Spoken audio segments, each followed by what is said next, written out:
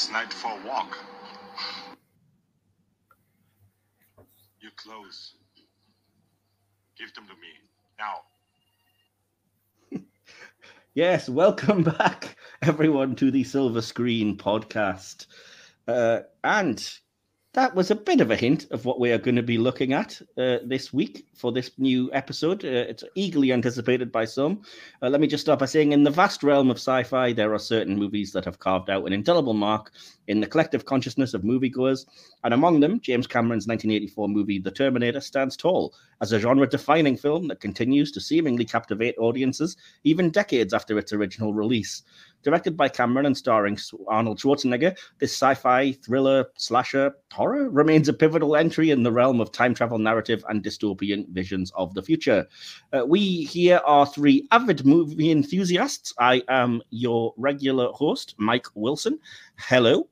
I'm joined by my usual co-host, DK. Hello.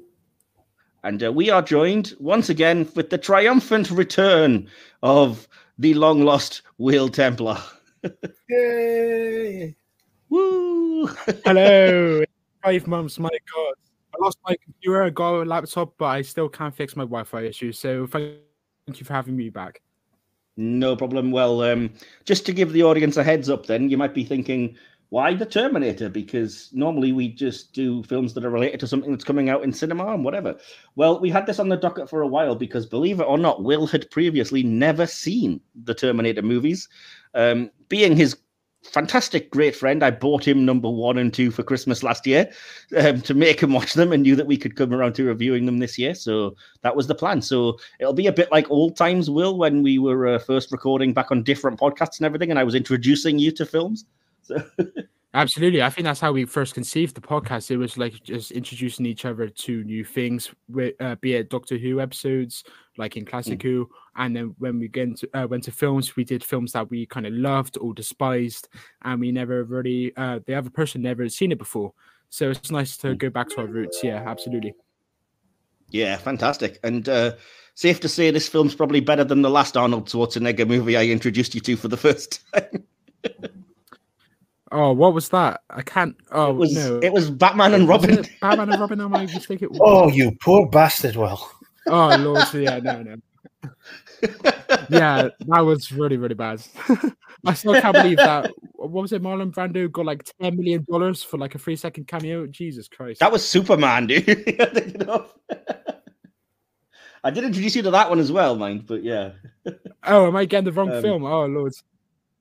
Oh, yeah, that was Superman you're thinking of. But it is true what you said. So, yeah, fair enough.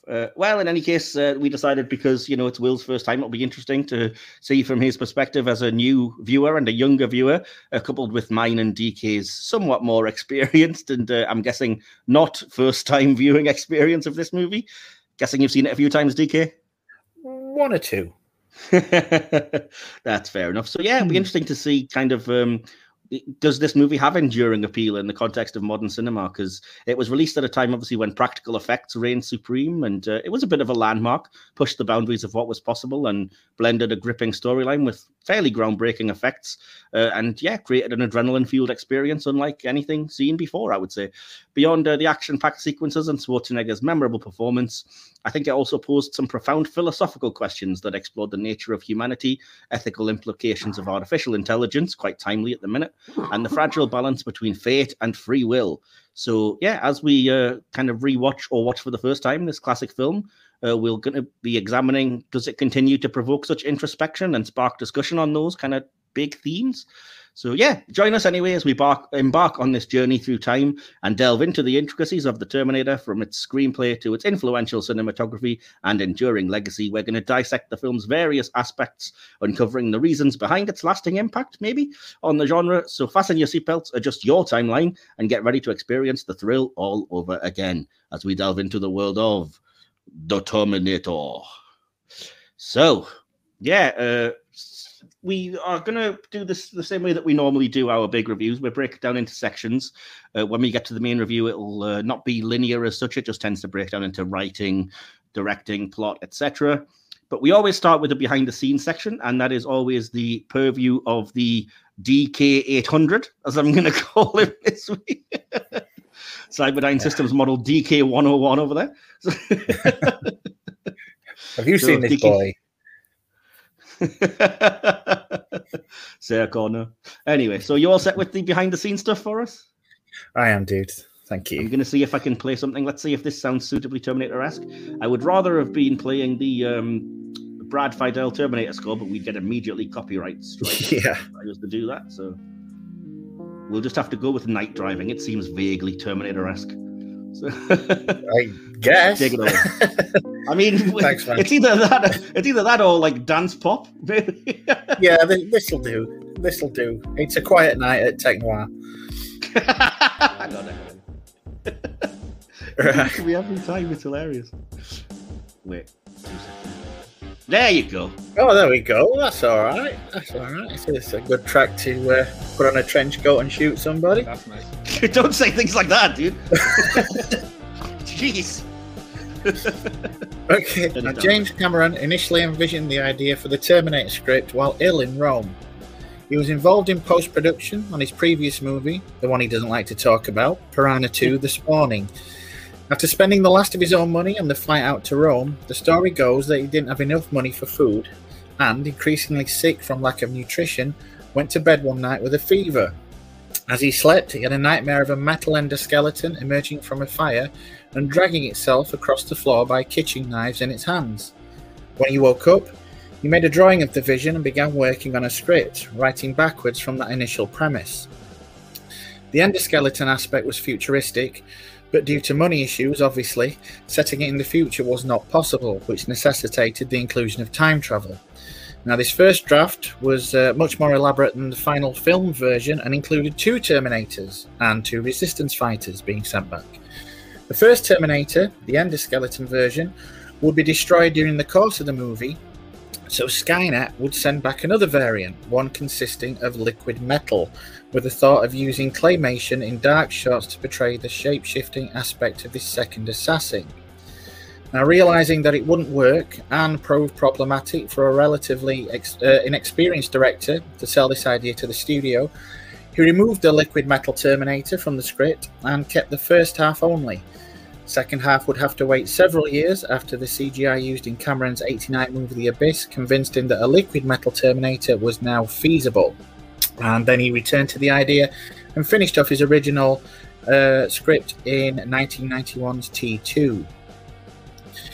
Now, carrying this trend on, 2 deleted scenes from the movie.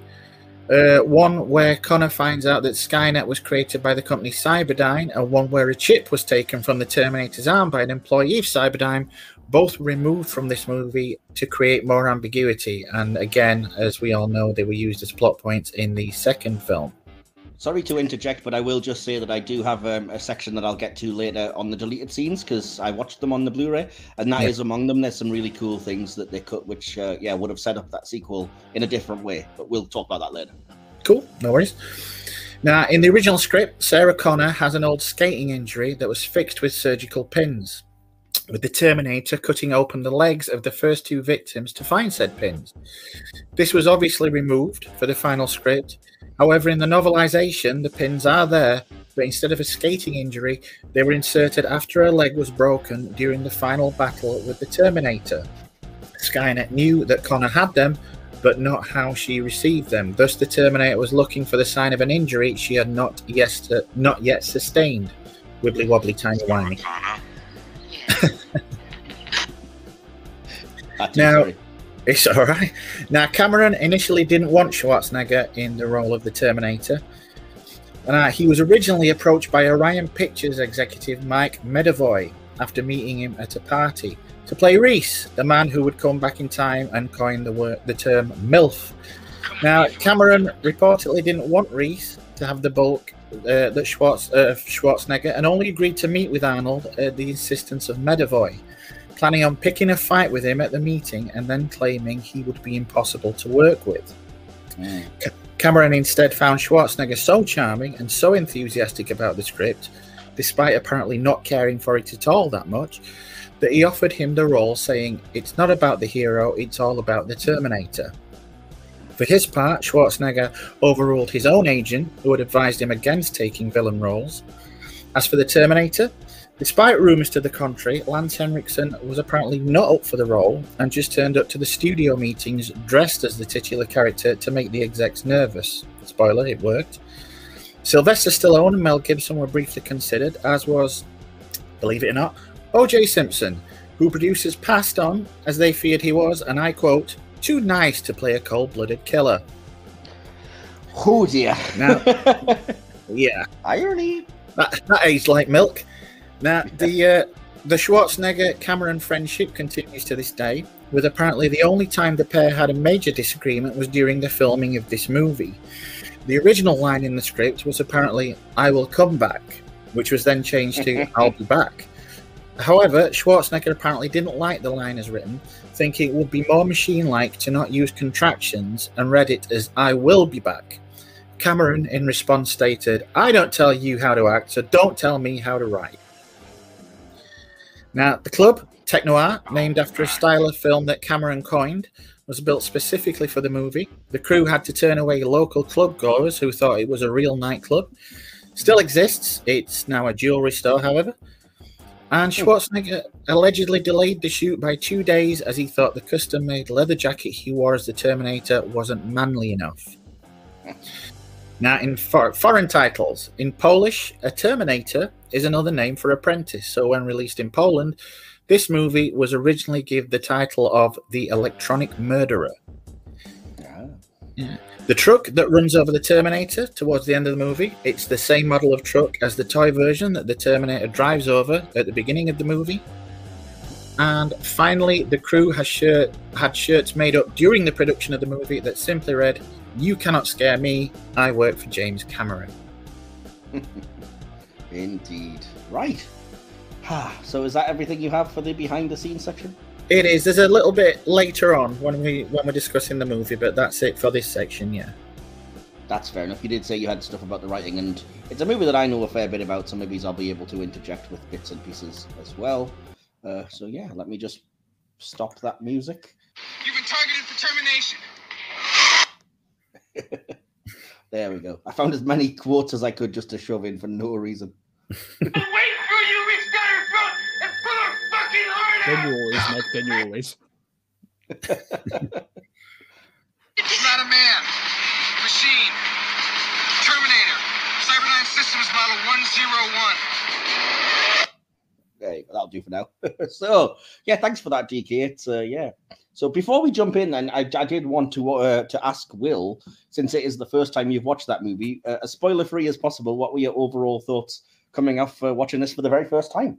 So I do mention it in my notes, but you did mention about how some of the effects were like groundbreaking. So I went into it anticipating quite a bit, to be fair, even though you did say it aged quite a bit. And in retrospect, I now know what you were thinking of, because I was thinking of something else in terms of like the stunt work and whatever, but not the actual stop motion effects or whatever the hell they use for the animations. But otherwise, I just thought it was a very, very, amazing action horror film. What would you even call it? A horror film or an action film? Because I can say it's a horror because it plays out the same as like Halloween would, for example, but just with the action set pieces, of course. Yeah, that's exactly what a discussion that I was going to have, and I've made it in my notes because this is a discussion that came up when I was at university because I had a lecturer in horror films that insisted that this film is a slasher film, except with guns instead of knives. And you're exactly right; it does play out just like that, right down to the relentless killer stalking and killing innocent people, the final girl, the killer who you think is dead and then comes back and he, just keeps on coming, and as you ripped off his legs and he still comes at you and whatever else. So I always think of it kind of as a slasher film. Other people kind of don't like that term and would say it's like a thriller or an action thriller or sci-fi thriller horror, whatever. But I think it's kind of weird because I think I kind of compare it in some ways to the Alien franchise, where I would say Alien is definitely a horror movie. Aliens is just straight up action. And I think Terminator 1 and 2 are similar. The first one is very kind of atmospheric horror, and the second one is just pure sci-fi action movie, basically. So yeah, well, Will, I'll come to you as the first-time viewer, not to keep putting you on the spot, but what did you think of the acting? The main actors in this movie, or how did you think of the performances? And You see, I'm more mixed than I'm sure a lot of people are. With Arnie, I think it was a fantastic performance. It was inspired casting with like the very robotic-y voice, so it kind of makes sense for him to be like an android. Because even when he's on like the Logan Paul podcast as well, his like natural speaking voice is like the Terminator. It's very similar, so he didn't really have to put too much into it. Of course, he put a lot into it. Whereas I do think, what's his name? Michael, I can't even pronounce the second name. It's just Michael Bean. Michael Bean. Whereas with him, I think he was unfortunate because he had to do a lot of the explanations to the audience. Well, to Sarah and then through the audience that way. So I think he kind of suffers from what he was given with the exposition wise, and I think that's very clear in the car sequence where he's talking to her for the first time and like explaining what's going on as like they're on the pursuit. So I think he was unfortunately let down. However, I thought everyone else, like the police department, like the constable, they were all like reassuring presences, and then like moments later they got gunned down by the Terminator. But for their fleeting moments, I thought everyone was kind of perfect. Fair enough. Yeah, and DK, just general thoughts, and then I'll have a few things I kind of want to bounce off you guys, if you don't mind. But yeah, just generally, what did you think of the acting? I'm kind of in the same boat as well. I mean, everybody was pretty spot on. Unfortunately, Bean did have a lot of the exposition, and some of the dialogue did come across as, a bit corny, a bit hackneyed. But we're 40 years out of this, and it's going to seem like that no matter what. Even still, there are some wonderful lines that Bean has. So yeah, as it comes to acting, I think they all did a bang up job. Yeah, fair enough. Are you talking about cheesy lines like the 600 series had rubber skin? We spotted them easy, but these are new. Yeah. I don't mind it, to be honest, but yeah. So no, it's all right for what it is. Don't get me wrong. Yeah. As I said, we're 40 years on, and we've had a lot of this stuff since then. So it is going to come across like that. It's like your old Chandler novels. Yeah. I guess so, Raymond Chandler type thing. Yeah, fair enough. But yeah, and as you said, it is, as we were kind of alluding to genre. It's said to have created a genre of its own, that being tech noir, which is the name of the club. And I can kind of see where they're coming from with that as well. The kind of idea of a cyberpunk tech future thing coupled with the trappings of an old film noir almost. So yeah, there's that kind of mix of atmospheres. And yeah, you can see why it kind of started and was a bit groundbreaking in that respect. But that's probably for a discussion for a later moment. But yeah, so what I did want to ask was, yeah, Will, this is your first exposure to these movies. So what do you think about the idea or the famous concept that Sarah Connor is like a feminist icon? And what did you think of her journey throughout this movie? To be fair, I thought the ending was like spot on with her character being the focal point of the film, because she is the most important aspect of this film, not typically the Terminator, because the Terminator obviously goes after her, so she's integral to it. So her journey throughout the film played out just as it should have, in my opinion. And I think the love story especially wasn't, you've said the word already, corny. I don't think that like played out corny at all. I think she was strong, and I think she quite rightly was the one to destroy, quote unquote, destroy the Terminator towards the end. Not sure what there is much else to say about that. Yeah, no, that's.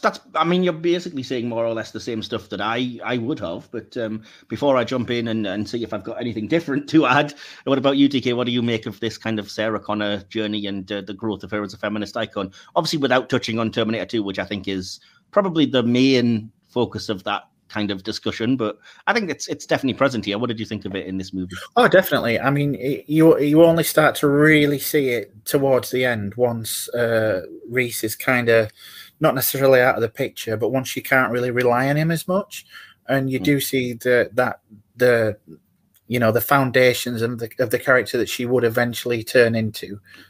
Yeah, and I think, as you said, even at the very end of the movie, when she's pregnant with John and she's starting to come to terms with it all, I think there's the hint of that. But yeah, I mean, I do see a real change in her as the movie progresses, because I sometimes forget, because I'm that sort of, au fait with this entire franchise, how much she starts as the kind of, unlucky, hapless, put upon, I'm going to have to put on a smile and face the day, and this annoying kid's just poured ice cream in my shirt or whatever. And it's like, that's such a complete difference. And then even when she goes home, her and her roommate Ginger they are the 1980s personified in human form. She loves her music.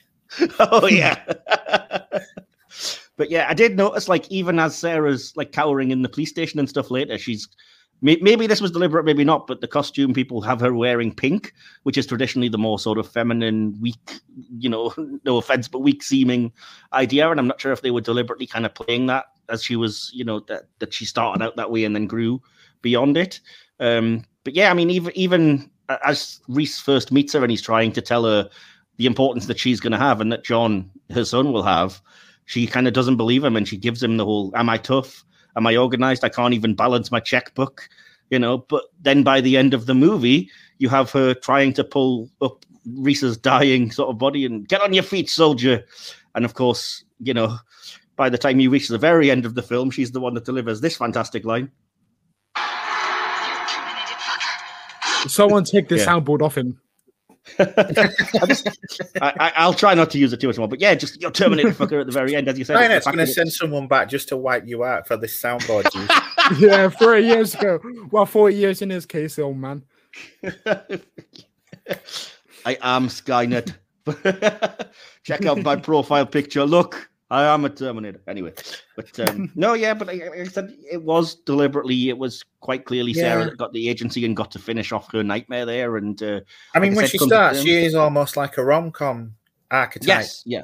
Character. Well, not even. It relates to what both Will and I were saying. I think they are both slasher stereotypes, especially Ginger as she's wandering around like, my boyfriend's getting murdered in the other room, but I've got my Walkman on so I can't hear. That is a scene that could be in a Halloween movie, Yeah, and it's definitely fiction, because I had a Walkman back then, and you could hear a pin drop. Yep, agreed. Yeah, I don't care how loud the music was you were listening to. The headphones of any Walkman we had were not that powerful. Which says a lot for the performance of a boyfriend, really. Well, she's like, head banging to her music while they're going at it. That's, he's hapless. Jesus. Poor hapless fellow. Anyway, obviously you talked about Michael Biehn. I personally thought Michael Biehn was great. I was really impressed because I think to me, he came across as every bit the action hero, and he's kind of leading the charge because he's the one that, as you said, knows everything, so he's got to impart this information. Did you guys see him as a convincing action hero or not really? I did. I did like. It's partly down to Biehn, it's partly down to how it's written, and it's partly down to the direction. But I did love, for the first third of the movie, the ambiguity that you don't know if Reese is, the same as Arnie, really. If he's there, just even though you had the thing where he didn't outright kill the homeless guy and just, that guy took my pants, man. Sorry, I didn't have the soundboard for that. I just had to do it myself. I couldn't tell. It was uncanny. Lawless, wasn't it? Yeah. So, yeah, I did like the ambiguity there, but yeah, I'm glad that he eventually, obviously, Cameron thought so when he replaced James Remar with him later on. In Aliens, of course, yeah. Not that it's relevant right now, but he also has a fantastic scene in Terminator 2 that's only in the extended version. It was cut from the theatrical, but it's really good in that. With the Terminator 2, I was going to watch it later this week. What should I watch, the original or the director's cut? I would go with the director's cut, the extended version, definitely. Roger that. Yeah. It's far superior. Same as Aliens, I would always say go with the director's cut, the extended version of that as well. Yeah, I've watched the director's cut, and I absolutely think it makes like a 4 out of 5 film a 5 out of 5. It's so much better. I would agree. Yeah, fully, absolutely. That's cool. Well, so yeah, but I did want to bring up, like, in terms of the acting and stuff. I don't know if you didn't really have it in the behind the scenes section, so I'm not sure if you're aware of it. That Michael Biehn was he was basing his performance on like World War II prisoners of war, and particularly the Polish resistance, apparently. I never saw that bit. Yeah, you can kind of see it in his performance, especially in the flash forwards, I guess you would call them, the sort of flashbacks to the machine war that's in the future. But yeah, time travel. But yeah, you know what I mean. The flashes to the future of when he's leading the people underground and the T-600, I think it is, infiltrates. You can kind of see where that's coming from as they're struggling. And I think he has genuine, believable rage and intensity, to be honest with you. And he has to do that annoying thing of explaining to somebody who doesn't believe you, which can come off really annoying, and I don't think it does here.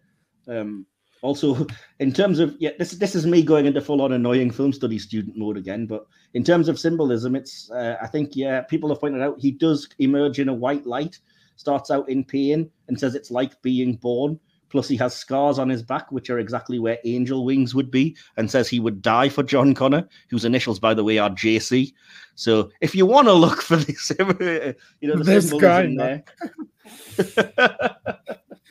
No, but I'm just saying it's there. DK about the ambiguity, and I think because of that exposition scene about a third of the way through, perhaps it was a little bit jarring. Like, I could never place my finger on what the problem was, but because of DK's good point of like the ambiguity at the start, and you don't really know what's going on. You're just like a passive viewer experience what is this film at the start. So for it to go straight to exposition is a little bit untoward, in my opinion. Yeah, I think it kind of has to, though, because there's a lot to try and clue the audience in on, even to the point that it does it with the little sort of text scroll at the start of the movie, and it still doesn't fully... Yeah, but I liked it. Yeah, it still doesn't fully fill you in on what's going on, but it's a surprisingly complex story that I think we are more easily able to understand and stuff because we are nerds and we watch a lot of time travel films and Doctor Who and stuff, so we don't really have to wrap our heads around it in the way that perhaps an average audience might have to. Yeah, I mean, this story is very close to home nowadays. We're living through it pretty much. I'm scared that it's like 6 years away. I think in the future this is set now, like to our current selves, and it doesn't seem that unrealistic. Yeah, no. Absolutely. Yeah, that's the thing. I mean, with the growing sort of emergence of AI and stuff, it's absolutely back in the news and back to potentially being very prescient again. Which, as I said, it's weird how these themes just keep coming up and people don't seem to learn, which is weird because mate, have a speak to Snapchat AI. You will be horrified with some of the things it comes up with. Yeah, I have a friend who's made it his job in recent weeks to just go on there and argue with it and. Post it like you on the internet. Yeah, pretty much. How you doing, man? I know, right? I can't help it. Those Snyder Bros, dudes. Yeah, I respect it. I saw it. Oh, bless your heart. Anyway, but sticking with the theme of superheroes, it's like that meme that people saying the most realistic MCU villain was Ultron. Dude spent 5 minutes on the internet and decided humanity had to go. Yeah, exactly. That's it. No hope for humanity. No, like bringing it back to the acting, because again, you guys have already touched on this, but I'm in complete agreement with you, Will, which doesn't always happen. But I also thought the love story was fantastic and really believable, and it's not something that I'm usually all right with in movies. I'm very critical when it comes to these things, but. And to be fair, there's a chance that Kyle could have come off as a bit stalkery and a bit creepish, especially when it's like, I've had this photo of you for so long and I came back through time to find you. And yet it doesn't. It just comes off as romantic and they literally get a room. So it was the right level of pompous. It was like subliminal. And I just think it played out really impressively. And again, I had the same issue with, well, not the same issue, the same potential issue of it. It could have been a bit stalkery. But it just seemed really sweet as well because of, by that point, you're aware of the stakes and what he's come from. So it kind of, not cliche, but you can kind of put 2 and 2 together and it does work. Yeah, I think the acting, certainly plays a huge part in that, but also the direction and the writing. So, like, for example, the key line for me is, in the few hours that we had together, we loved a lifetime's worth. To say that and not come off like a really bad Mills and Boon novel and, make it believable, I'm like, that's really good, I'm here for it. And it does it play into these ideas of, like, fate and maybe they were soulmates that were destined to get together? Because then he kind of tells her the opposite and says you can make your own fate. So, again, it raises some pretty interesting questions. Perhaps. We briefly touched on it, but I did want to say, there isn't a lot to say about Arnie, other than obviously this is perfect because he doesn't have to do or say very much, which people said at the time it's perfectly suited for him. DK, I think you know the exact number of lines of dialogue he has, right? Yeah, 17 lines, 16 of which were original one was repeated. Yeah. So, and yeah, because he does do intimidating really well, and he even like the way that he moves or tilts his head and stuff, he does the robotic mannerisms really well. And as far as I'm aware, that wasn't anything that was taught. That was the reason he got the job, because he was basically instructing James Cameron on how the actor, whoever they cast as the Terminator, should move and should look. And Cameron's even said, like, casting Schwarzenegger goes against the plot, because the Terminator is supposed to be an infiltration unit that you wouldn't spot in a crowd, and Schwarzenegger's gonna stand out in a crowd. He's not blending in. It is LA. They do have Muscle Beach there. Yeah, but I mean, like in the future, for example, they're supposed to be infiltrating. I would imagine a guy looking like a stocking full of walnuts isn't unusual there. Well, you said it. But, yeah, so I don't have much else on the acting, except I wanted to bring up a couple of things. First of all, DK, your boy Dick Miller, who we just saw in Gremlins, makes another sly little appearance. Yeah, Mr. Futterman getting blown away. Hey, just what you see, pal. Whatever. Yeah, the problem is now you look at that scene and you think, well, that's pretty much everyday life now. Yeah, I know, it's disturbing. And it's really weird to us. Well, I don't know about you, but it's weird to me as an English audience that they're walking in and he's like, well, some of these things, they have a 7-day waiting period. You can walk out of here with some of them right now. And I'm like, geez, that country is arse backwards. Yeah. The other thing I wanted to bring up, this is a really geeky thing, but it does feature Bill Paxton in the intro, along with Brian Thompson as the punks that get, attacked and one killed, several traumatized by the Terminator. Also, Brian Thompson's jaw. Indeed. But there was a kind of geeky thing going around for a while that Bill Paxton was the only person who has been killed by a Terminator, an Alien, and a Predator. But as I researched this, people are in disagreement, because they say that the Terminator didn't kill the punk at the start of this movie, other than the Brian Thompson version of the character, that Bill Paxton survived. So he may have faced all three, but he wasn't killed by all three. And certainly by the time you get to Alien versus Predator, that title goes to Lance Henriksen, who was there and being killed by an alien in Aliens, a Terminator in The Terminator, and a Predator in Alien versus Predator. And I think it's fairly obvious in those cases. So just a little geeky fact there for anybody who's curious.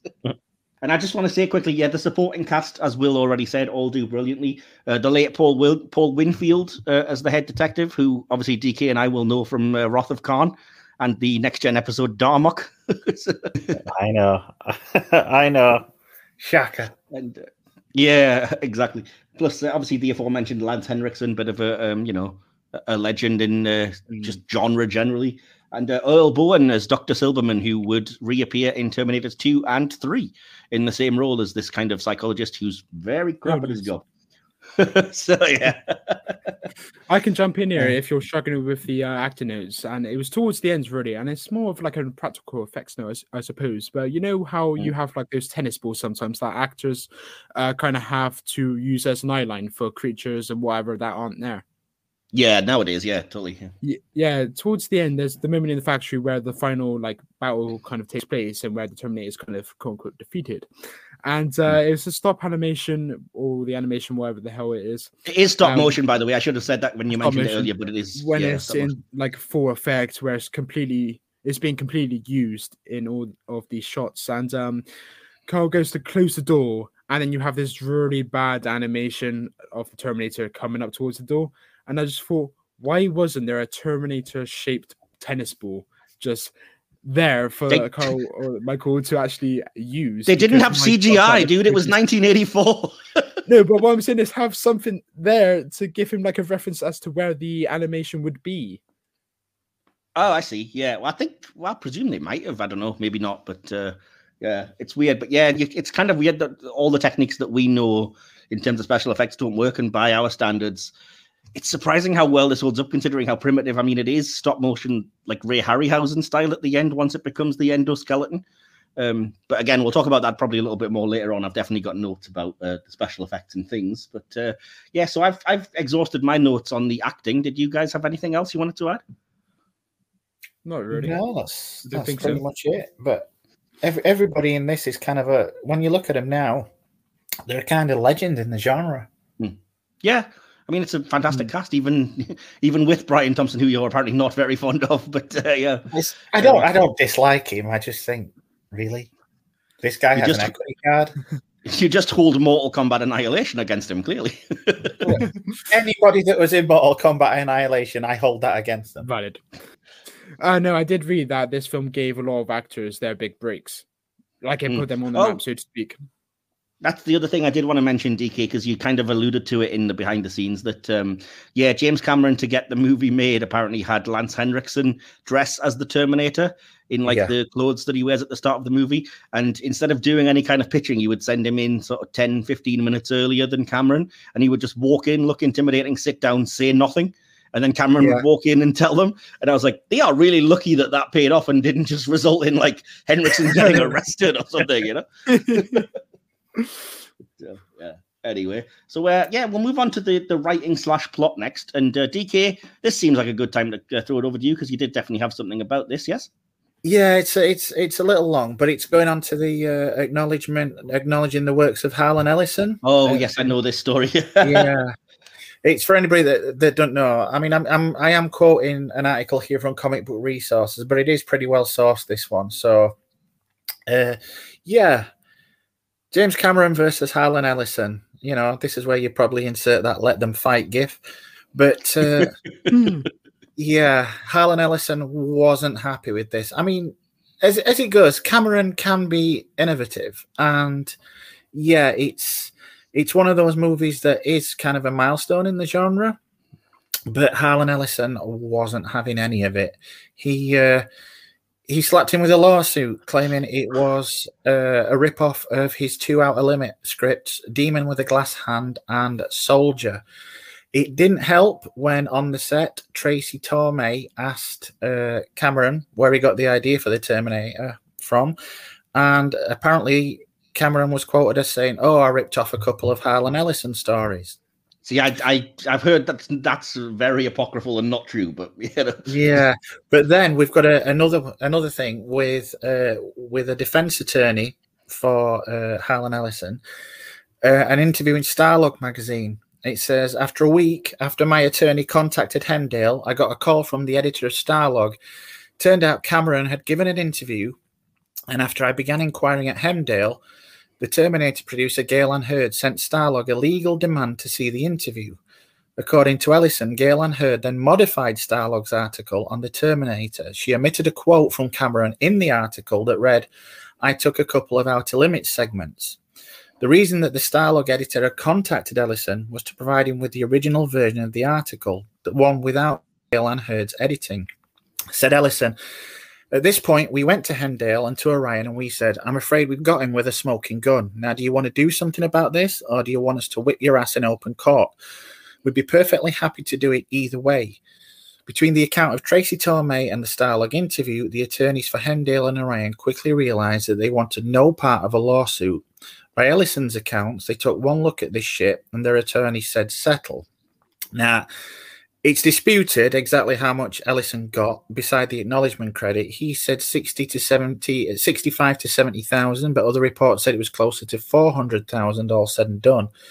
Now, the fact that they settled on a relatively weak infringement claim, it says, the article does suggest that Ellison's not lying when he says that the Cameron comment was edited out of the Starlog article. That's a huge smoking gun. Hemdale, the financiers of the film, and Orion were willing to go to court, but only if Cameron was willing to pay them if they lost. Cameron later said, it was a nuisance suit that could easily have been fought. I expected Hemdale and Orion to fight for my rights, but they abandoned me. The insurance company told me if I didn't agree to the settlement, they would come after me personally for the damages if they lost the suit. Having no money at the time, I had no choice but to agree to the settlement. Of course, there was a gag order as well, so I couldn't tell this story, but now I frankly don't care. It's the truth. Harlan Ellison is a parasite who can kiss my ass. So, yeah, it's down to who you believe. As I say, I did do similar kind of, well, not for this episode, but I know this kind of story because I know this film quite well. And yeah, the most recent kind of James Cameron stance on it seems to be, Ellison was just a complete chancer. And he says he resents the fact that his name is on this movie. And if it was now, he would absolutely have fought it. But he was basically pressurized into just taking the settlement and being done with it. And then it was out of the way. But yeah, I mean, it's James Cameron and Harlan Ellison, two of the famously least likable people in yes. Writing and Hollywood and whatever else you want to say. So it is kind of like, And when you look at things like Avatar, it's not completely out of the realms of fiction for Cameron to have taken an idea from someplace else. No, but likewise, we did our review of The City on the Edge of Forever, so we also know how Harlan Ellison likes to claim Harlan a lot could be an absolute asshole sometimes. And he kind of likes to claim that a lot of ideas that aren't his were his works of genius as well, Yeah. So, but having a look at the plot of Soldier, it is, there are similarities there. It can be said. And having Cameron come out and say this only after Ellison's passed seems a bit, I don't know. No. Yeah, it's one of those weird ones, but I do tend to believe that whether it's partly inspired by that or not, that I believe Cameron's story that he kind of woke up in a fever during the making of Piranha 2 and had this image of a metal, human skeleton in fire, emerging to attack him. And yeah, I mean, like I said, from there, maybe he got the time travel plot from Soldier or whatever else, but I don't believe it's that egregious. But like I said, these two people are not the best humans anyway, so it's who do you root for in this? Really? Yeah. Whoever wins, we lose. Precisely, to bring it back to Alien versus Predator. But yeah. So no, that was an interesting sort of weird thing to know. It is worth noting, and I'm kind of glad we have it down for posterity. But yeah, to get kind of back into the writing, then did you have any other more general thoughts about the film that aren't about who wrote what, DK? Yeah, I do like the little line from Reese that says, one possible future, where Connor's asking him. And yeah, there is some as I said, some, a little corny dialogue, but there's some fucking gems in there. The little passage which says, "Thank you, Sarah, for your courage through the dark years. I can't help you with what you must soon face, except to say that the future is not set. You must be stronger than you imagine you can be. You must survive, or I will never exist." I was contacted actually today by a friend who went through quite a traumatic childhood. Well, I say childhood, teen years. And they told me that quote above everything else that they can remember in media got them through some of the darkest times. That's fair enough. Yeah. So, Will, what about you? Did you have any sort of general thoughts on the writing, the overall plot of the movie? Yeah, since we're not going in order of where these scenes actually come into it, I may as well just jump to the ending. I like how they go for like the defensive/offensive route of the film narrative structure. For example, the ending is far more rewarding for me since the first two acts always have Sarah and Kyle on the defense. They make love, have a streak of intelligent luck, and become determined to defeat the Terminator. Whereas for the opening hour, it was a relentless charge from the Terminator. Amazingly depicted in Sarah's hopelessness when at the police station, and the Terminator takes away any hope she had by killing every single person that was willing to help her, other than the then Mad Hat Kyle. So I thought that was sublime, and I think that was a shifting point in their relationship between Sarah and Kyle, and that's where the love story kind of did prevail, in my opinion. Yeah, it kind of contradicts what you said earlier about, Sarah being a very feminine, what's the word? Feminist hero. Feminist hero and whatever, when in the police station, Carl does come to her rescue, and that's like the next 20 minutes of the film. He just protects her and whatever. He gets her out of that sticky situation. However, like you guys did mention towards the start of the review, thankfully, it does take that turn when Carl is like taken out of the equation and she can kind of come back into it. It was just at that moment she really needed him, and that makes everything that comes afterwards more plausible, in my opinion. Yeah, I think it's more that he had to kind of teach her, the things that she was going to have to know going forward, because it is telling that she starts speaking in his language. Like, I do think it's key that to try to get to him, get on your feet, soldier, and she's kind of learned that dialogue and that way of talking to people. So exactly, they're always on edge, even though like he instills that in her, even when they're like making love, for example. When the Terminator comes up to their motel, they're already one step ahead. Like, they can't have that sense of like calmness and no urgency. Yeah, exactly. Well, that's the film's kind of like that. I mean, that's one of the things that I kind of like about it is that it is very pacey, if that makes sense. It never seems to slow down. So you always get this, it kind of fits the title character because there is this relentless sense that something's in the background coming for you and it just keeps moving and it will not stop. And the film itself kind of is like that, which is like, I personally would have included a lot of the deleted scenes in the movie because I like them. But by the same token, I'm not a director and it probably helped the pace that, you know, it's down to, I think it's only an hour and 40 minutes in length, something like that. It's a really And short film, yeah. Yeah, which by our standards is a really short film. By 1984 standards is probably average.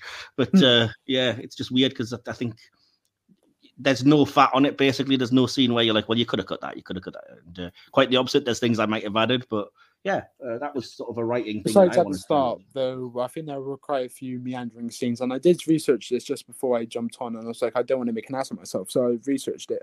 And apparently, some people do think some of the scenes towards the start, I can't name any examples, but they were a bit surplus to requirements. It kind of took a few minutes too long to actually get into the meat of the story. And I do think the pace of the start was a bit meandery, so perhaps that was the reason, because of those scenes that didn't really add much to the plot. I'm not sure. See, I don't know if there is anything that I would say that, because I think it's all set up that takes you, like, as far as I can remember, there's a lot of there's a few scenes in the future, which I love all of those scenes because they look incredible, especially considering they're all model shots basically as well. It's just exceptional. So I love anytime you do that. And then it's just basically setting up Sarah. And like I said, the fact that she's put upon and run down and has a kind of crap life. And then you're setting up that coupled with the Terminator going around knocking on doors to find the right Sarah Connor. So I don't think there's anything that's superfluous in those scenes. It's set up for the stuff yellow that would pages. be important. But yeah. Yeah, because he's just checking the phone book and going down, you know, each Sarah Connor in order. It's mad how if she hadn't found her roommate, then everything would have been okay. Like the Terminator just killed her, and then he hears her on the answer machine, and I was like, oh, well, the movie could have ended after about 10 minutes if she just didn't call. Yeah, but she called because she was freaked out by seeing the fact that people called Sarah Connor were getting killed. So it's another one of those. The Terminator would be like, oh yeah, I killed her. I came to the address, killed her. Now I'm gone. Well, he didn't know that she was Sarah Connor. I'm presuming he would have figured it out by looking at ID or whatever, the same as he was able to figure out. Well, actually, that's one of the deleted scenes, which I will bring up now, is that the Terminator kind of walking away from the older Sarah Connor, the first one that he kills, when he kind of busts in the house and shoots her down. And it's very subtle, but he seems to kind of realize that she wasn't the right Sarah because, like, nothing's changed. He's still there and the timeline hasn't altered. So he kind of walks back to the police car and starts continuing looking for the right Sarah Connor. So I do think that there's a kind of, he wouldn't have been like, well, I killed her, everything's fine. It would have been like, well, oh crap, I'm still here. Guess I still didn't kill the right person. So yeah. But yeah, fair enough. What did you think though, Will? I did want to bring this up, being kind of the Doctor Who nerds that we are. What did you think of the kind of time travel plot and the idea that it's a giant bootstrap paradox and a self-fulfilling prophecy that, because a lot of people have trouble wrapping their head around the fact that John has to send Kyle back so that Kyle can have sex with his mom and then John can be born, kind of thing. So, yeah. Well, when you put it like that, I thought it was a very simple kind of, with Doctor Who, it's very easy to get convoluted and, you know, continuity mistakes and whatever. Whereas with this, it seems very run-of-the-mill Doctor Who plot of like bootstrap paradoxes and whatever. So it really didn't matter to me, and I just thought it was pretty basic, and it was effective in doing so. Yeah, it works for me, and I know a lot of people that are not like as heavily versed in sci-fi, including my mum, who really like it and have no problem understanding it. But likewise, I've had really frustrating conversations with people who have said like, well, if John had to send Kyle Reese back to impregnate his mum, then who was there to send him back? And I'm like, that's the nature of the kind of, you know, the predestination paradox. Because you just what have to he's about to do is going to cause that in the future. So as long as there's no mitigating factor of what he's about to do, he's able to do it up until that point. Exactly. Yeah. It's weird, but it helps me to visualize it and stuff. There's a brief line in, of all places, Star Trek Voyager, where I think it's Janeway says one of the most difficult concepts to grasp with time travel is that sometimes effect can precede cause. And I was like, yeah, see, that's all you really need to know. He was born so that he could send it back so that he could be born. The effect came before the cause, but it's all one big loop, so it all still happens. And, Precisely. What about you, DK? Did you have any trouble understanding that? Are you kind of on board with us nerds? No, I saw this at a very young age. I really probably shouldn't have been watching it back then, but yeah, I kind of picked up on it straight away. Yeah, that's fair enough. Yeah, I do. I love the lore of these movies, particularly, well, the first two. That's not really, it kind of falls apart after that, unfortunately. But yeah, I do love the lore and the idea that it is a head trip, and yet so cool that like Kyle Reese is John's father. It's not like, why send him back to protect her? You've got to, because he's the one that's gonna be your dad, and your father is younger than you and whatever else. But yeah, ultimately, I guess you could say that Sarah Connor got sperminated. Oh God. And somebody did make a note that this is the only film in the franchise, spoiler alert, where mere humans oppose Terminators. Every other one has, some kind of Terminator involvement. Yeah, I don't know about you guys, but I liked that the action sequences were split up with like Sarah and Reese going to the cops and things like that. So it did seem to give you, although things were relentless, there was a bit of a slowdown to breathe, and I appreciated that. But yeah. I think there were only like 3 major kind of action sequences, and they were all like dispersed. There was one at the very end. There was one in the police station about a third of the way through, and then you have the phenomenal car chase sequence, probably about 2/3 of the way through.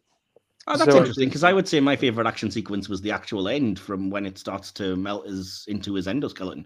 But it's interesting that you preferred the car chase. That's fair enough. Ironically, I think it plays out similar to Megan, the horror film that came out this year or last year. Oh, yeah, Megan is a rip-off of the Terminator. It is a rip-off of the Terminator, yeah. It reminded me of that. Yeah, very, very. Yeah, as soon as I was watching Megan and that was happening towards the end, and she's gradually going, bit by bit getting reduced down, I was like, yeah, I saw the Terminator as well. And then it rips off Aliens for added measure as well. Yes, yeah. But yeah, anyway. So yeah, the only other thing I wanted to bring up then with regards to the writing, and it's over to you, I think, DK, you might have something about this, I'm not sure, but yeah, that iconic line, Schwarzenegger's line, he was gonna say I will come back, I believe was scripted, and then he didn't want to say I'll be back. And he said, he said that he didn't want to use the contraction, plus he said it sounded too feminine. I'm not sure where that came into play, but yeah, he said he wanted to say I will be back, and Cameron was having none of it. The irony being that I'll be back is now Schwarzenegger's personal catchphrase that's used in multiple of his movies, not just the Terminator ones. But yeah. While we're on the subject of catchphrases, there are certain things that have come to be used with varying degrees of success in the Terminator movies. The other one, of course, being "Come with me if you want to live." Which, it's kind of like, who's going to say, I have a bad feeling about this in Star Wars. You watch a Terminator movie, you're wondering who's going to say, come with me if you want to live. But I like it. It's kind of cool, I think. And in the gunshot, when he says, oh, you can't do that, and he says, wrong, and then just shoots him up. That was hilarious. See, that's my favorite. Wrong. But yeah, wrong. That's right. Well, we'll get to the end about like favorite character moment and line, because we tend to. But I mean, that's fair enough. I can't really think of much else to say. So, do you guys have anything else about the writing or not? It's kind of halfway between writing and directing. Go for it. It's very much got the look of many movies around that time, especially around the flashback / flash forwards. But the difference, I think, how this has remained, a milestone, is you get the impression that Cameron really cared about this story. A lot of those at the time were less innovative, and they were more concerned with cashing in on the current trend. And as much as I'm not a big fan of Cameron in general, I've got to give him respect for that he wasn't just trying to do the next Star Wars, and he wasn't just, back then he wasn't trying to do fantasy films. It was, I mean, it is very much, it's not the juggernaut that it turned into. It's still a very kind of low budget. Well, I wouldn't say it's low budget, especially not for the time. But you can see it's but when you compare it to what it blossomed into, it's very much of its time. But I think the difference, how this stuck around, is just that he actually gave a damn about it. Yeah. See, I think that's the thing. It wasn't just a low budget kind of cash in, just make something. And because, for better or worse, Cameron doesn't seem to look down on sci-fi as a genre, and things like time travel and the horror sort of trappings, which a lot of people would. They'd be like, oh, I'm stuck making a B movie, I mean, he did study under Corman, didn't he? So he did. He kind of brought those sensibilities with him. Yeah, absolutely. And I think it shows. So, yeah, you're both happy to move on to talking about some the direction then, talking of Cameron? So, Will, we'll come to you first again as the kind of first-time viewer. And I don't think you've seen that many James Cameron films, but what did you think of the direction of this one? I think one of you mentioned it about the fever dream that he supposedly had, or he claims he had, and whatever. And one of the distinct things was that the Terminator comes out of the flames and whatever. Yes. And I think that was probably the best realized moment in the entire film. And I think it's not a surprise if that was the whole reason why the film was made, for that one moment, for that fever dream, because that moment kicks ass. And it's just sublime. It's beautiful. And it's one of the instances where the animation actually looks really bloody good. Yeah, I will say, Cameron has got, you can kind of look, I think, and there's versions of it that he drew this apparently when he woke up, and you can see that does exist, that sort of drawing that he made of the skull coming through fire, which again kind of refutes Ellison's "you ripped me off" argument, but we're not going to get into that again. But so yeah, I think that was the key image that he definitely, that was the genesis of the idea, and he liked it so much that he uses it for the entire opening credits of Terminator 2. So, and on the topic of directing and whatever, and I think I mentioned this earlier about the police. I've mentioned this a couple times actually. The police station sequence, I love it so much, and I think the shot selection was sublime. So you have you have low shots, you have aerial shots as well of when the Terminator comes in. You don't see much of him, but when you do see him, you have a lot of over the shoulder shots, you have a lot of high shots. Whereas conversely, when you're with the police officers and whatever, they're all sitting down. So when you get the perspective shots, you're always looking up at the Terminator. And I thought that was a really, really good decision, because between every cut, there was a stark contrast between the where the shot was positioned, and it works really well without being jarring, which was a surprise. Yeah, absolutely, fully agree with you. What about you, DK? Any general direction thoughts, sir? Yeah, following on from Will, I did love that police shootout scene, because you almost feel like you're there with Sarah, that just all this shit's happening and you're just wanting out of it. I think that was tremendously directed, but I also like the fact that a lot of, I mean, obviously it wasn't planned, but a lot of guerrilla shooting took place on this, which I think adds to the general sense of tension throughout the film. In that they couldn't get licenses for a lot of the film, or they didn't even try and get licenses for a lot of the film because they didn't have any money, and so just basically turned up in the middle of the night with a camera, shot what they could, and then got the hell out of Dodge. Yeah, that's fair enough. Cool. Well, I just had a few notes that I wanted to bring up. First of all, as I was kind of alluding to kind of reinforce my point that it's almost a horror film, I think it's worth noting that there are the fake jump scares, which we are now tired of in these films. But more importantly, you see things from the killer's point of view, with the now famous Terminator vision, which I think is quite telling as well. It's obvious that that's kind of why that's there. The things like, the police denying and saying it's probably a guy on PCP or whatever, is another sort of trope of that genre.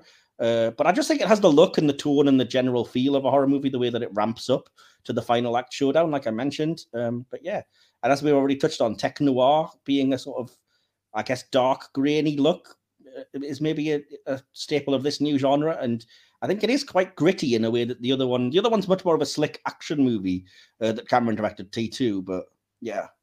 But yeah, in terms of Cameron, then the future war scene is, first of all, fantastic opening, but it also seems to have a lot of the James Cameron trademarks for me, like advanced technology and like blue lighting, and blue crackling lightning is another thing that turns up in this and Aliens and T2, and it seems very Cameron-esque. It's perhaps these things that mark him out as an auteur, but yeah. So I was wondering if you guys had similar thoughts. Does this look like a Cameron film? Did you spot things that made you think, oh, I recognize that from somewhere else, or what?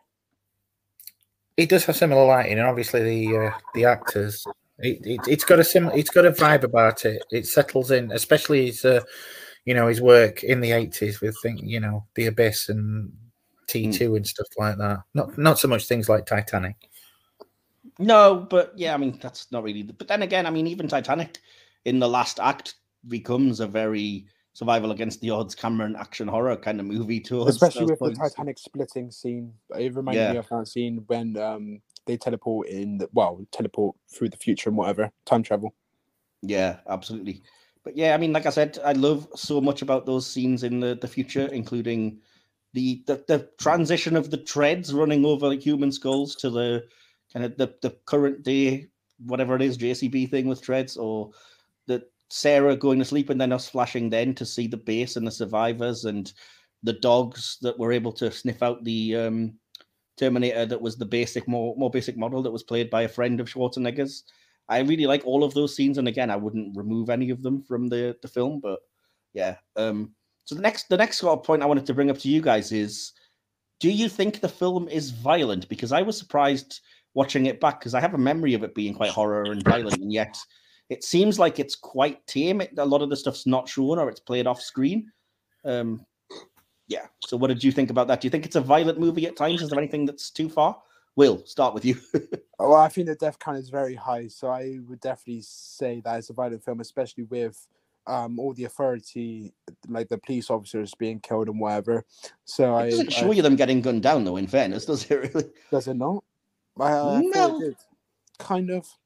Not brutally. I mean, I've seen much more brutal kind of you don't mass see murder birds, killing type for scenes. But example, yeah. But I did, similarly, I did like how you guys reviewed John Wick recently. I do like how the people in the clubs actually did react to the violence, and not like in John Wick where they just like watch mass homicide and just dance to it. So I think for that club sequence where she calls the police for the first time, that was that was very violent, even though the attention was only on one person.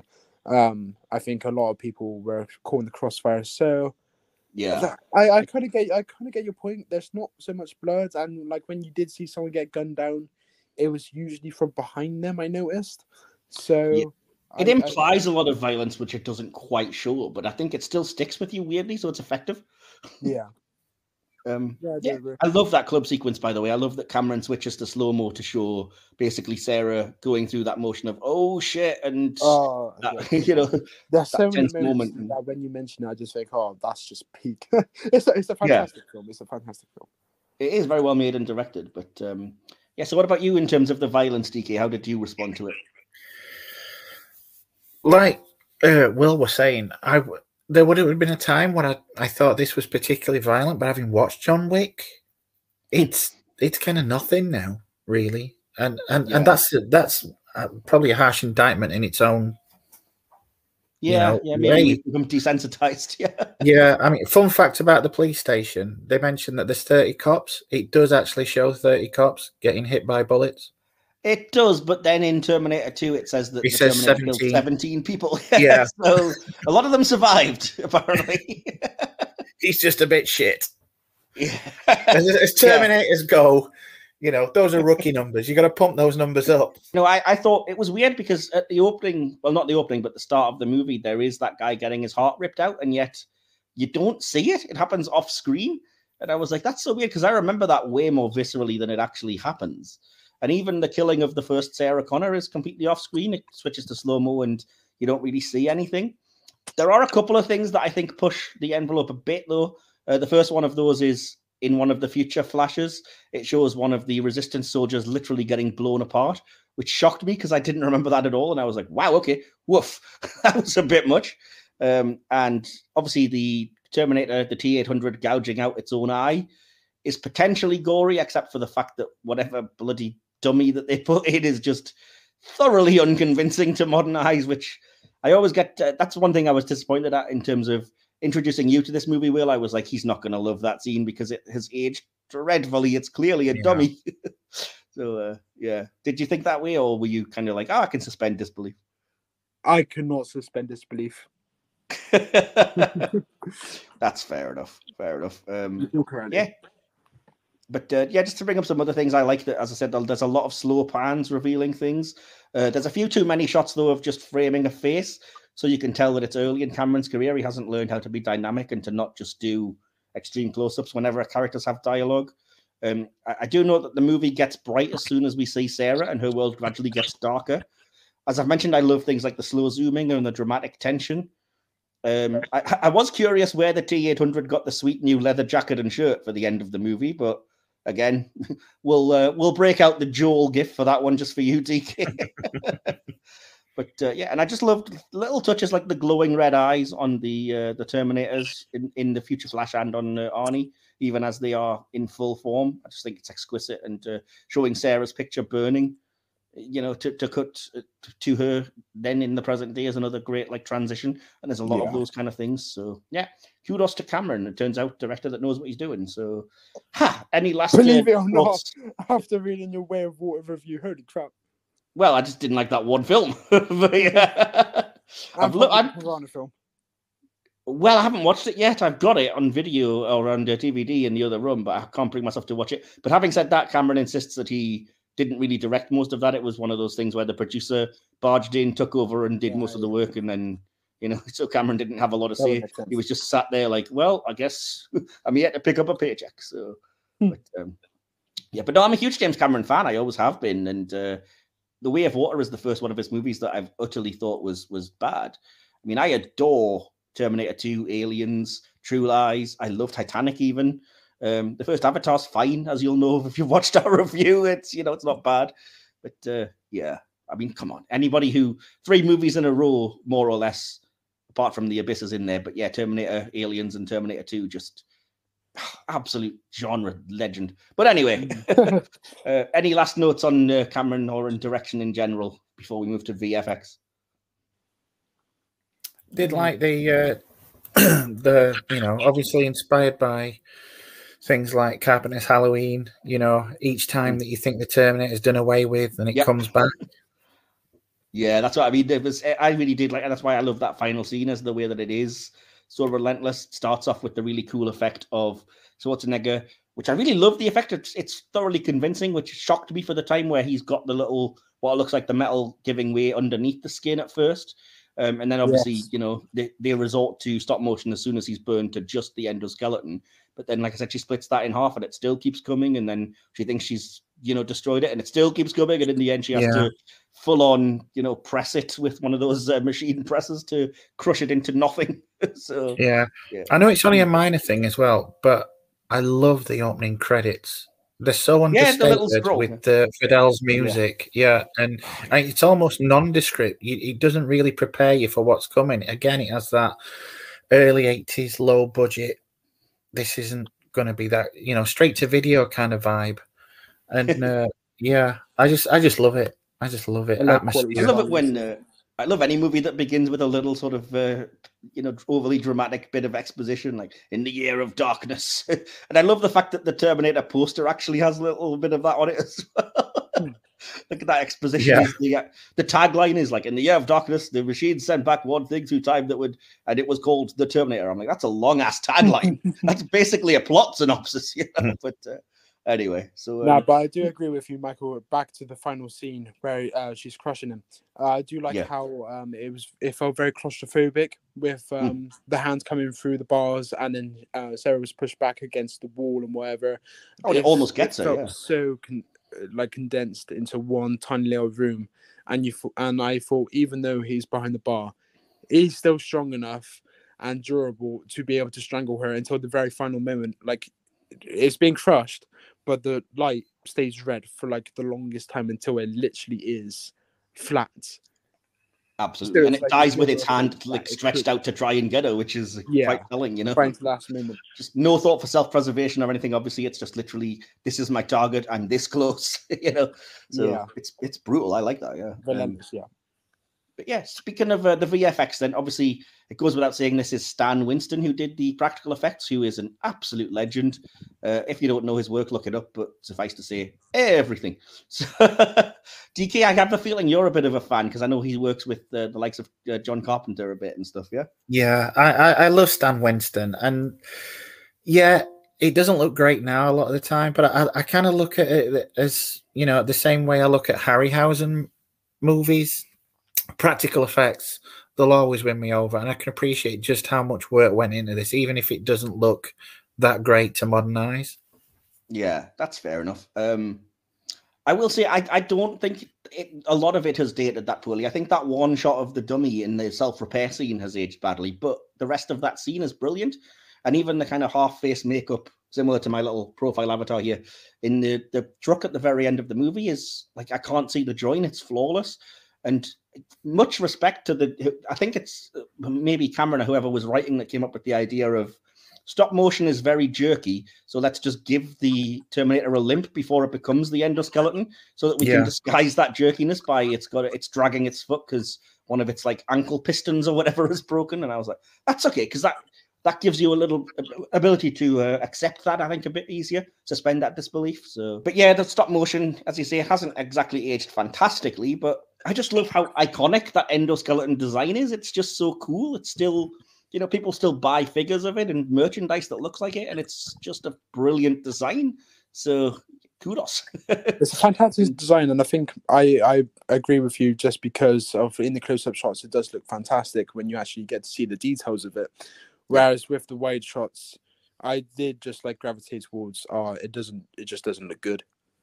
Yeah, you are a younger audience though, and you probably aren't that used to technology pre-CGI, as I said. So I did have an inkling you'd probably find it a lot more like, oh, this is very ropey.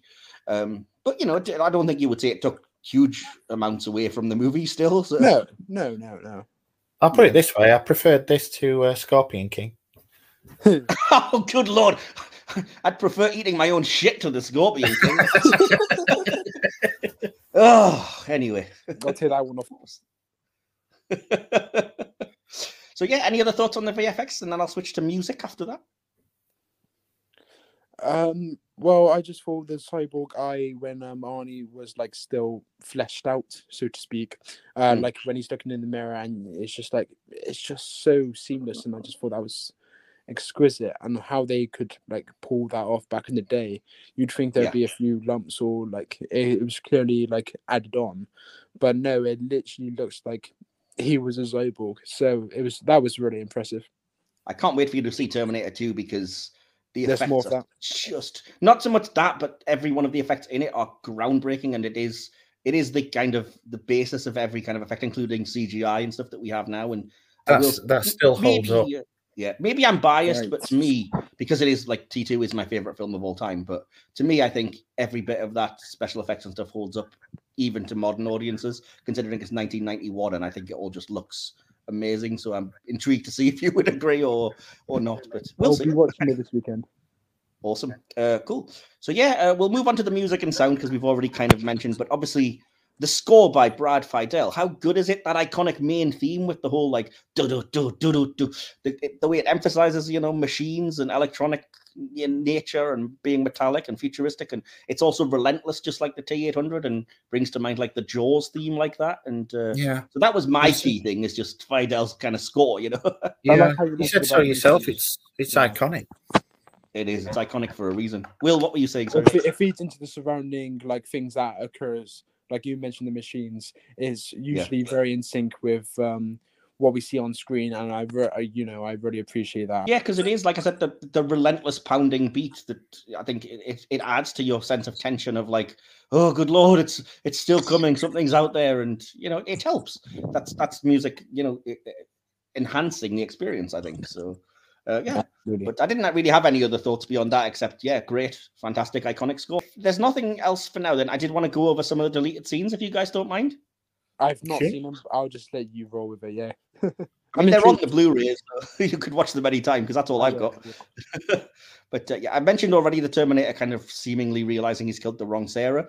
There is an entire arc for Traxler, that is the Paul Winfield character, as he softens to Sarah and Kyle starts to believe Kyle Reese. And there's even a scene of him handing over his gun to Kyle Reese while he dies and insists that Kyle keeps Sarah alive no matter what, which explains where Kyle gets the gun in the final act, which, again, I don't think bothered anybody. Nobody was wondering, but it's interesting that scene exists and is there.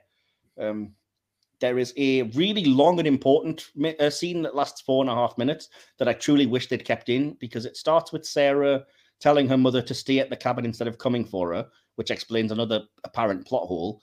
Then it has Sarah find the Cyberdyne systems themselves in the phone book and insist to Kyle that they go there to blow it up and prevent the whole future war. Now, obviously, DK, you and I know that these are ideas that would eventually happen in Terminator 2, but it does explain a little bit of the fact that they end up at what is a Cyberdyne factory in the final act, since it's likely that's where they were heading, with a convenient steel press. But there are also brilliant scenes of acting, like Sarah coming into her strength as she insists on this mission, and Reese saying it's too tactically dangerous, and then she kind of exclaims she's a human being, not a mission, and she can't keep living in terror, waiting on the Armageddon coming, and he breaks down with emotion that, I should never have seen the beauty of this world. The world I'm from isn't like this. And that's when you also get that repeated line, there's no fate but what we make for ourselves, and he kind of agrees to go along with it. So I did like that. And the final one was just at the factory after the showdown between Sarah and the destruction of the T-800. An employee finds the chip from the T-800's arm that's been left there, and tells the chap that he's with to rush it to R&D, and we pan out to reveal that that place is Cyberdyne Systems, which again would have been interesting setup for the sequel, which they kind of do later anyway. So yeah. I'm going to start with favourite character then, and we'll begin with you, Will, and ask who was your favourite character of the movie. I'm just an evil, ruthless bastard. I'm going to pick the Terminator. My word, that is a shocker for me, considering he doesn't have much of a character. But it's just the one-liners. It's just the one-liners. You know me. I do. You are a heartless machine. But anyway, okay. The Terminator.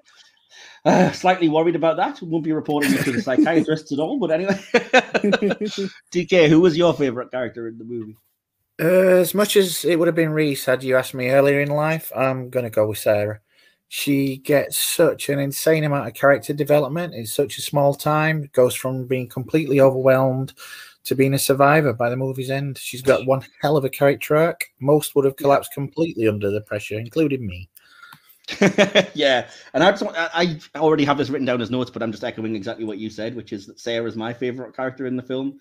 Her evolution in Terminator 2 is what's talked about, but I think it's already here that we see her grow from this waitress to badass and victim to final girl. And as you said, it's an actual character arc that we can track throughout the movie, which is a rarity in this day and age. Yeah. But yeah, awesome. So what was your favorite moment or scene, Will, you were going to tell us? You can't do that. Wrong. The gun shop with poor Dick Miller at the beginning there. Fair enough. You really do have a sadistic streak on you, but anyway. DK, what about you? When the endoskeleton steps out of the flames, I cannot tell you how much that ignited in my imagination as a child. Leaves an impact. And it would be before scenes like that were everywhere. I give Cameron a lot of flack, but yeah, it's iconic. It is. What were you saying, Will? And that's not sadistic, Michael? Well, I mean, it's admiring the direction. As was I. The comedic. Yeah, but no, that's fair enough. No, I get you. That's understandable. No, I like so many of the scenes, but I did have to narrow it down because I insist on doing it. And so I think my favorite is, as I kind of already said, the tech noir club scene.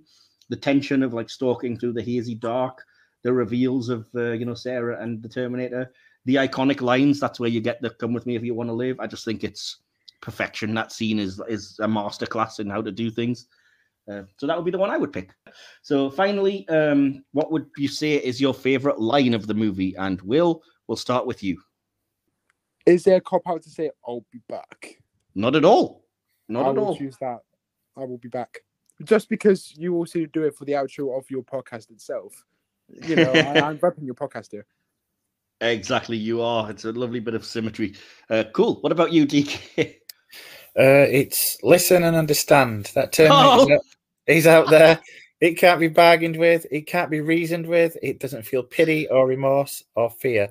And it absolutely will not stop ever until you are dead. That was literally mine, and I actually have it here. Listen and understand that Terminator is out there. It can't be bargained with. It can't be reasoned with. It doesn't feel pity or remorse or fear, and it absolutely will not stop, ever, until you are dead. Yeah, I love that as well because it just You're gives you using the everything. sample sparingly for the final hours, so I do respect That was it. That was I just knew that I had that saved, and I was like, I'll drop that because I could read it out, but I wouldn't have the delivery that Michael Biehn does on that line, and it is fantastic. DK, you're absolutely right. Did not expect you to pick the same thing as me, but that was a pure accident. But anyway, so we will eventually head to our conclusions and scores. But before we do that, we often throw things open to our audience to ask what you think of these things. And again, this falls into DK's purview. So DK, you've gathered the audience's response to the Terminator. Do you have them there for us? Yep. I'll start with good old Adrienne on our Discord server. She says, this is one of my favorite movies to rediscover. I love future Sarah Connor so much, and here is where we meet her as the innocent waitress. Also, damn, but Michael Biehn is hot. The last 30 minutes are action-packed, and I love every moment of the Jeep scenes. Sandy, also on our Discord, says, The Terminator, it's an awesome action movie that I think even still holds up today, from iconic lines to iconic scenes. Arnold Schwarzenegger owns them all. I can't imagine anyone other than Linda Hamilton playing Sarah Connor, especially when we see the powerhouse she becomes in the next film. Spoilers. The action is intense, from the car chases to the assault on the police station and finally the factory at the end. The time travel and futuristic layer solidifies the film as another masterpiece in James Cameron's, and then she's put in brackets, sorry DK, belt. Now, I do have to agree with her on that. L Gage 1979 on the Discord says, I would agree, sci-fi, horror, action all rolled into one. Definitely creates a huge paradox though, kind of chicken and egg scenario. Interestingly enough, Schwarzenegger only had somewhere about 65 lines for the entire film. He wishes. I think that was a typo, to be fair. Johnny W. Staggs says, the first Terminator movie is still my favorite of the franchise. It's a tight story filled with atmosphere and suspense. It's my second favorite Cameron movie after Aliens. I saw it after I saw T2, though. I got the DVD from a friend, watched it, and loved it. Jamie says, whilst not as good as T2, the first Terminator film is still fantastic. It's got fantastic action throughout, brilliant suspense, a really great pace, effects way ahead of its time, engaging characters, and it's just a brilliant film. It definitely does get overshadowed by the sequel, but the original is still absolutely fantastic. Sourish Guide, is that Theo? It is Theo, yeah, on our Discord. Yeah, he says, it's all right. He did the Sam Millican Award for this week, clearly, because my brother didn't chime in this week for once. Yeah, and Christian says, I'll concur, it's all right. I think it lays a really good foundation for the masterpiece that is T2. Lee Gage says, love the film. It's has one of my favorite delivered lines, and then he gives our favorite line. Yeah. This is, but if you're doing Terminator, I beg of you, dive into the paradox of time travel. John sends Reese back to protect Sarah before John is born, but because Reese is John's father, how did John exist in the future to send Reese back? We did talk about that, and we didn't have an issue. Said if you don't understand, you're a dumbass. Oh, I didn't say that. I did. You can take that flag. Yeah. He's taking the heat off us for once. You're welcome. Glad to be back, guys. Hey. We've got another whipping boy. It's awesome. Great. Paul says, I watched 1 and 2 for the first time recently for a film club. Wow. Terminator is a good action film, but I don't think it would be particularly special if it wasn't the first of this. What? If it wasn't the first of the series. Story is okay, performances are good, but not amazing. It does launch Cameron's and Schwarzenegger's careers, though, and is noticeable for that. I think we've got a hot take award. I was just going to say that's getting a hot take award there. I much preferred Terminator 2. It feels more sci-fi and has better performances, effects, etc. And we've got a couple here from Letterboxd. The first one is from Demi. It says, I don't think I've ever seen a film with better storytelling. Next to zero expository dialogue in the first act, everything is set up through action and done so perfectly. One of Cameron's best. Alec on Letterboxd says, with impressive action sequences, fantastic direction, and relentlessly fast pacing, it's clear why this movie is still an influence on sci-fi flicks to this very day. And Paul on Letterboxd says, the economy of storytelling in this is just unreal. Quite honestly, zero wasted moments. Every single piece is building on one idea or moment or bridging to the next. The last budget strap movie he ever made, and as much as I love what he does on a grand scale, I'd be so fascinated to see Cameron make something this stripped down again. The ability to imply scope and scale is what makes high aspiration / low budget sci-fi work. And all the stops are being put out here to make it all feel comprehensive. And I'm going to give special shout out to Paul on that one because he agrees that it was low budget too. It was low budget. Fair enough. Yeah, okay. And was that everything? Yeah. That's all we have this time. Awesome. Well, I did have a quick question for when we conclude our conclusions and score, but we will start with that. And as we tend to do, we'll start with our guest, Will. You are back new to the podcast, but you know the drill. Do you have a conclusion and a score out of 5 stars for us, please? I do, and unlike Top Gun, it's not just solid. I do apologize for that. So my conclusion is as follows: an overall fantastic film that falls just shy of a perfect score because of its brief dialogue shortcomings and mostly bad animations. I'm sorry, Mike. The casting is wholly inspired, and the crew knocked out of the park, depicting a bleak world merging with our quote-unquote reality, in turn bringing the bleakness along with it. And as such, I give Terminator a 4.5 out of 5. Fantastic. Can't say fairer than that, really. But yeah, I'm really pleased you liked it, as I said, considering I introduced you to it this for the first time. So I have a feeling Terminator is just going to be out and out 5 out of 5. I really hope so, because like I said, it is my favorite movie of all time. I've always said that. When I worked at a cinema, briefly we were told to tell them my favorite movie to put on our badge, and my badge said Michael Terminator 2. So, but then again, we did disagree with Alien and Aliens. I prefer Alien because it's such a phenomenally and like effective horror, whereas Aliens goes too actiony for me. So maybe we'll disagree again. Who knows? Maybe. Yeah, maybe don't go in expecting just the greatest thing, because that's the only way to go is disappointment after that. But that's cool. Fair enough. Awesome. DK, then your conclusion and your score out of 5, please. Yeah, I've just got to say to Will, I prefer Alien to Aliens 2, and I still think T2's better. So yeah. Okay. Interesting. Hopefully you enjoy that one. Yeah, I've put it's difficult to imagine now where the Terminator is, dodgy franchise entries notwithstanding, a juggernaut. But prior to the sequel, when this was first released, it was a relatively small picture, so much so that the company behind it spent virtually no money on marketing. There was no big hoopla in the school playground on this one, as there had been with Empire Strikes Back or RoboCop. It was just something a few lucky people had seen. It was low budget, it was grimy, but it blew our minds. It's been just shy of 40 years since that time, and we've had so many sequels, imitations, homages, and plain old knockoffs since then that it's hard to put into words just how jaw-droppingly awesome this thing was at the time. And while we may have had something similar in other creative fields, as movies go, this was a game changer.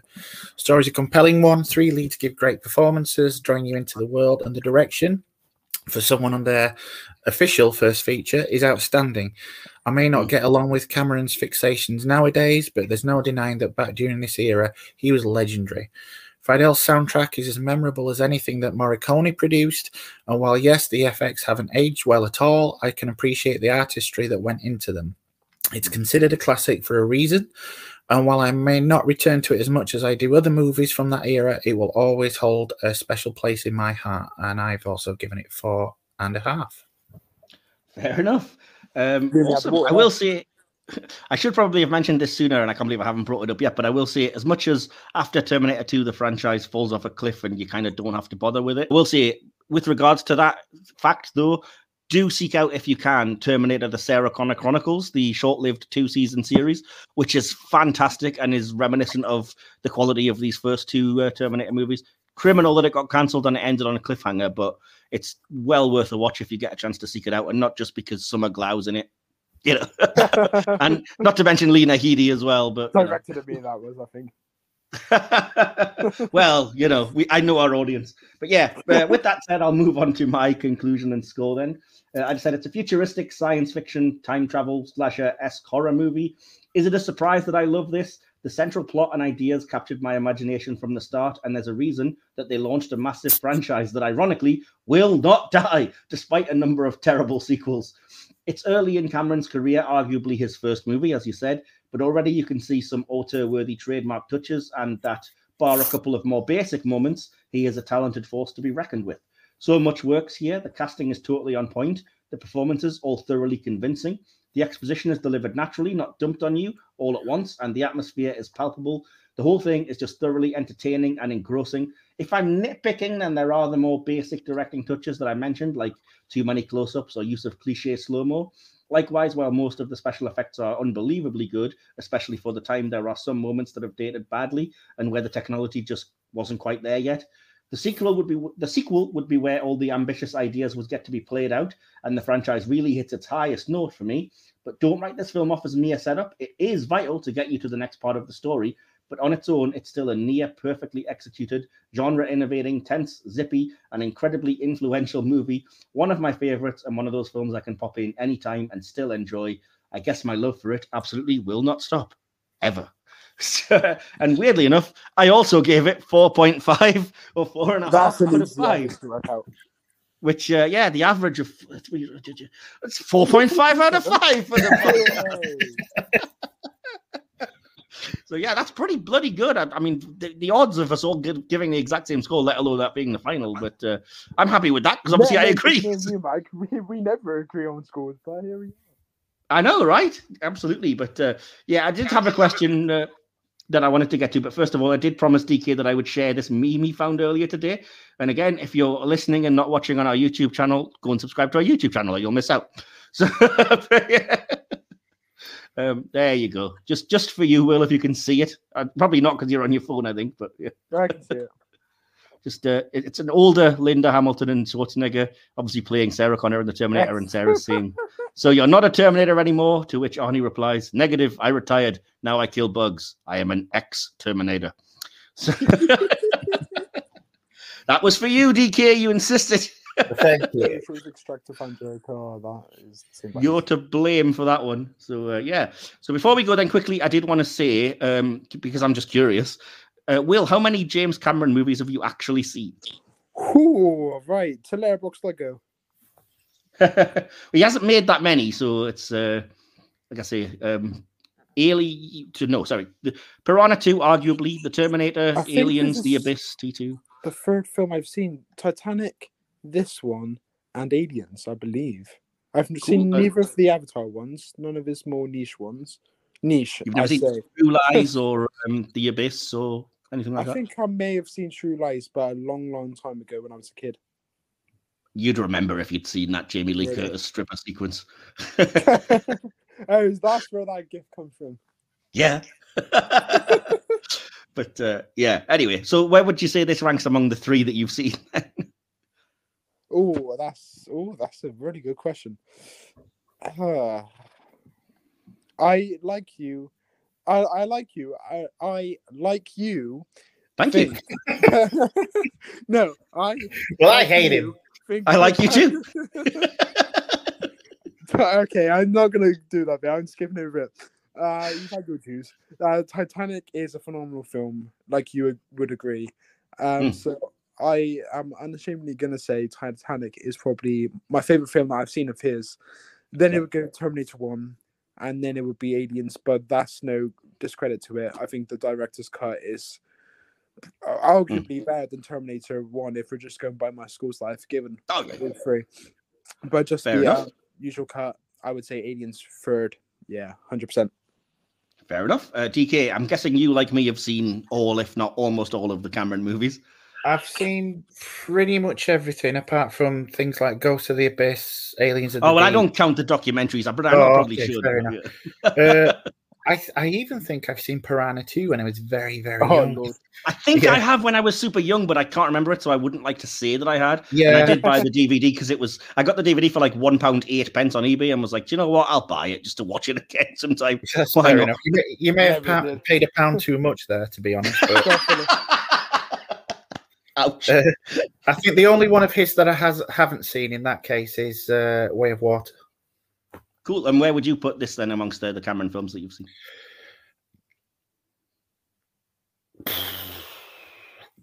Do you know something? I think I might put this.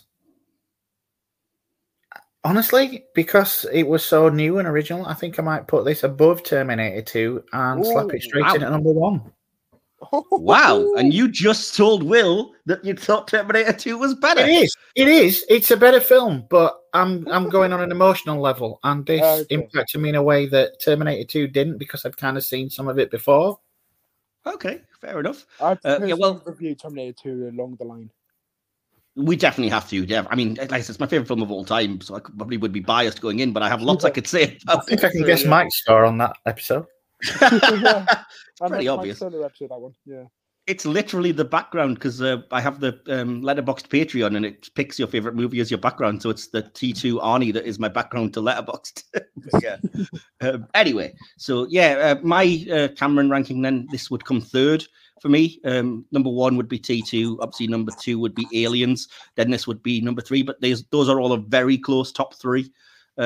So yeah, I think suffice to say we all like the movie a lot. But I just was curious. Absolutely. Yeah. Mine's pretty much the same top 3, but just in a different order. And you could pretty much shuffle them around. I mean, for argument's sake, you could say they're almost, I mean, especially Terminator 2 and Aliens, I would say are probably both 5 stars if we're classing the director's cut of Aliens. And it's just literally, I have to pick one of them to be superior, and T2 has the more emotional impact to me because it was one of those, made you fall in love with films in the same way as Jurassic Park or Superman were. But yeah, anyway, so all that remains now then is for me to say thank you, Will, for finally rejoining us on the podcast. Thank you for having me. It's good fun.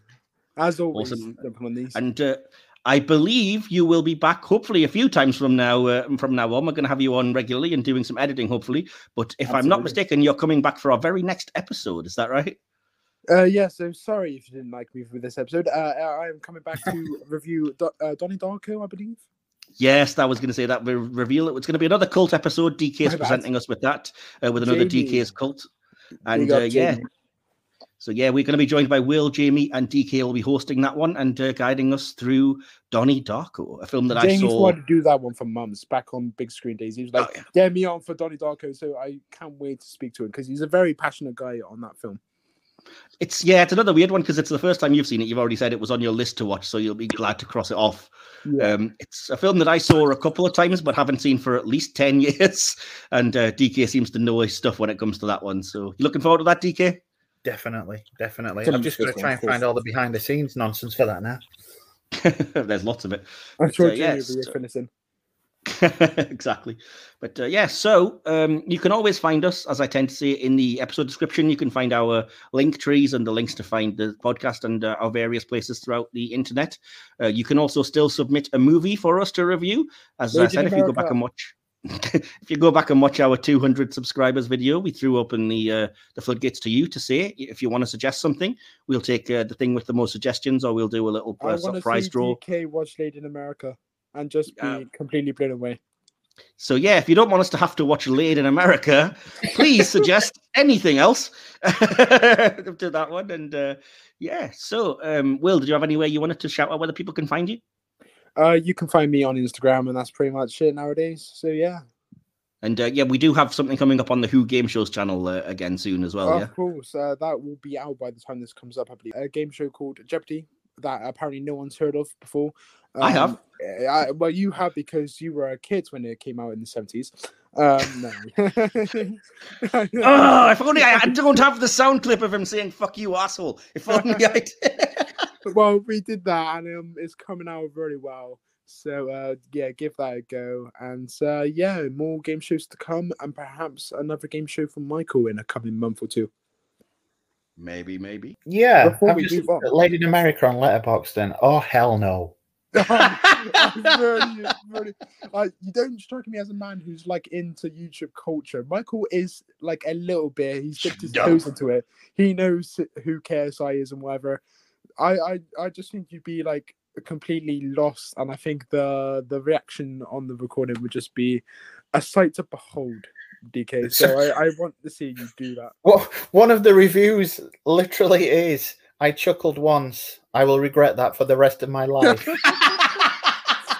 We can't do a review anywhere near as good as that. But yeah, we shall see. So yeah, thanks everyone for joining us. And do come back in a couple of weeks' time, I believe, when we'll be dropping our Cult Donnie Darko review. And stay tuned. We have lots of things coming down the pike for you to enjoy. So it seems very fitting to give our usual send-off. But who wants to take us out with that today?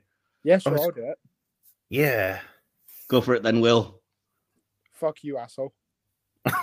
I knew you were going to say that. In the epic words of Arnie, we'll be back. Or should I say, I'll be back. bye. Bye.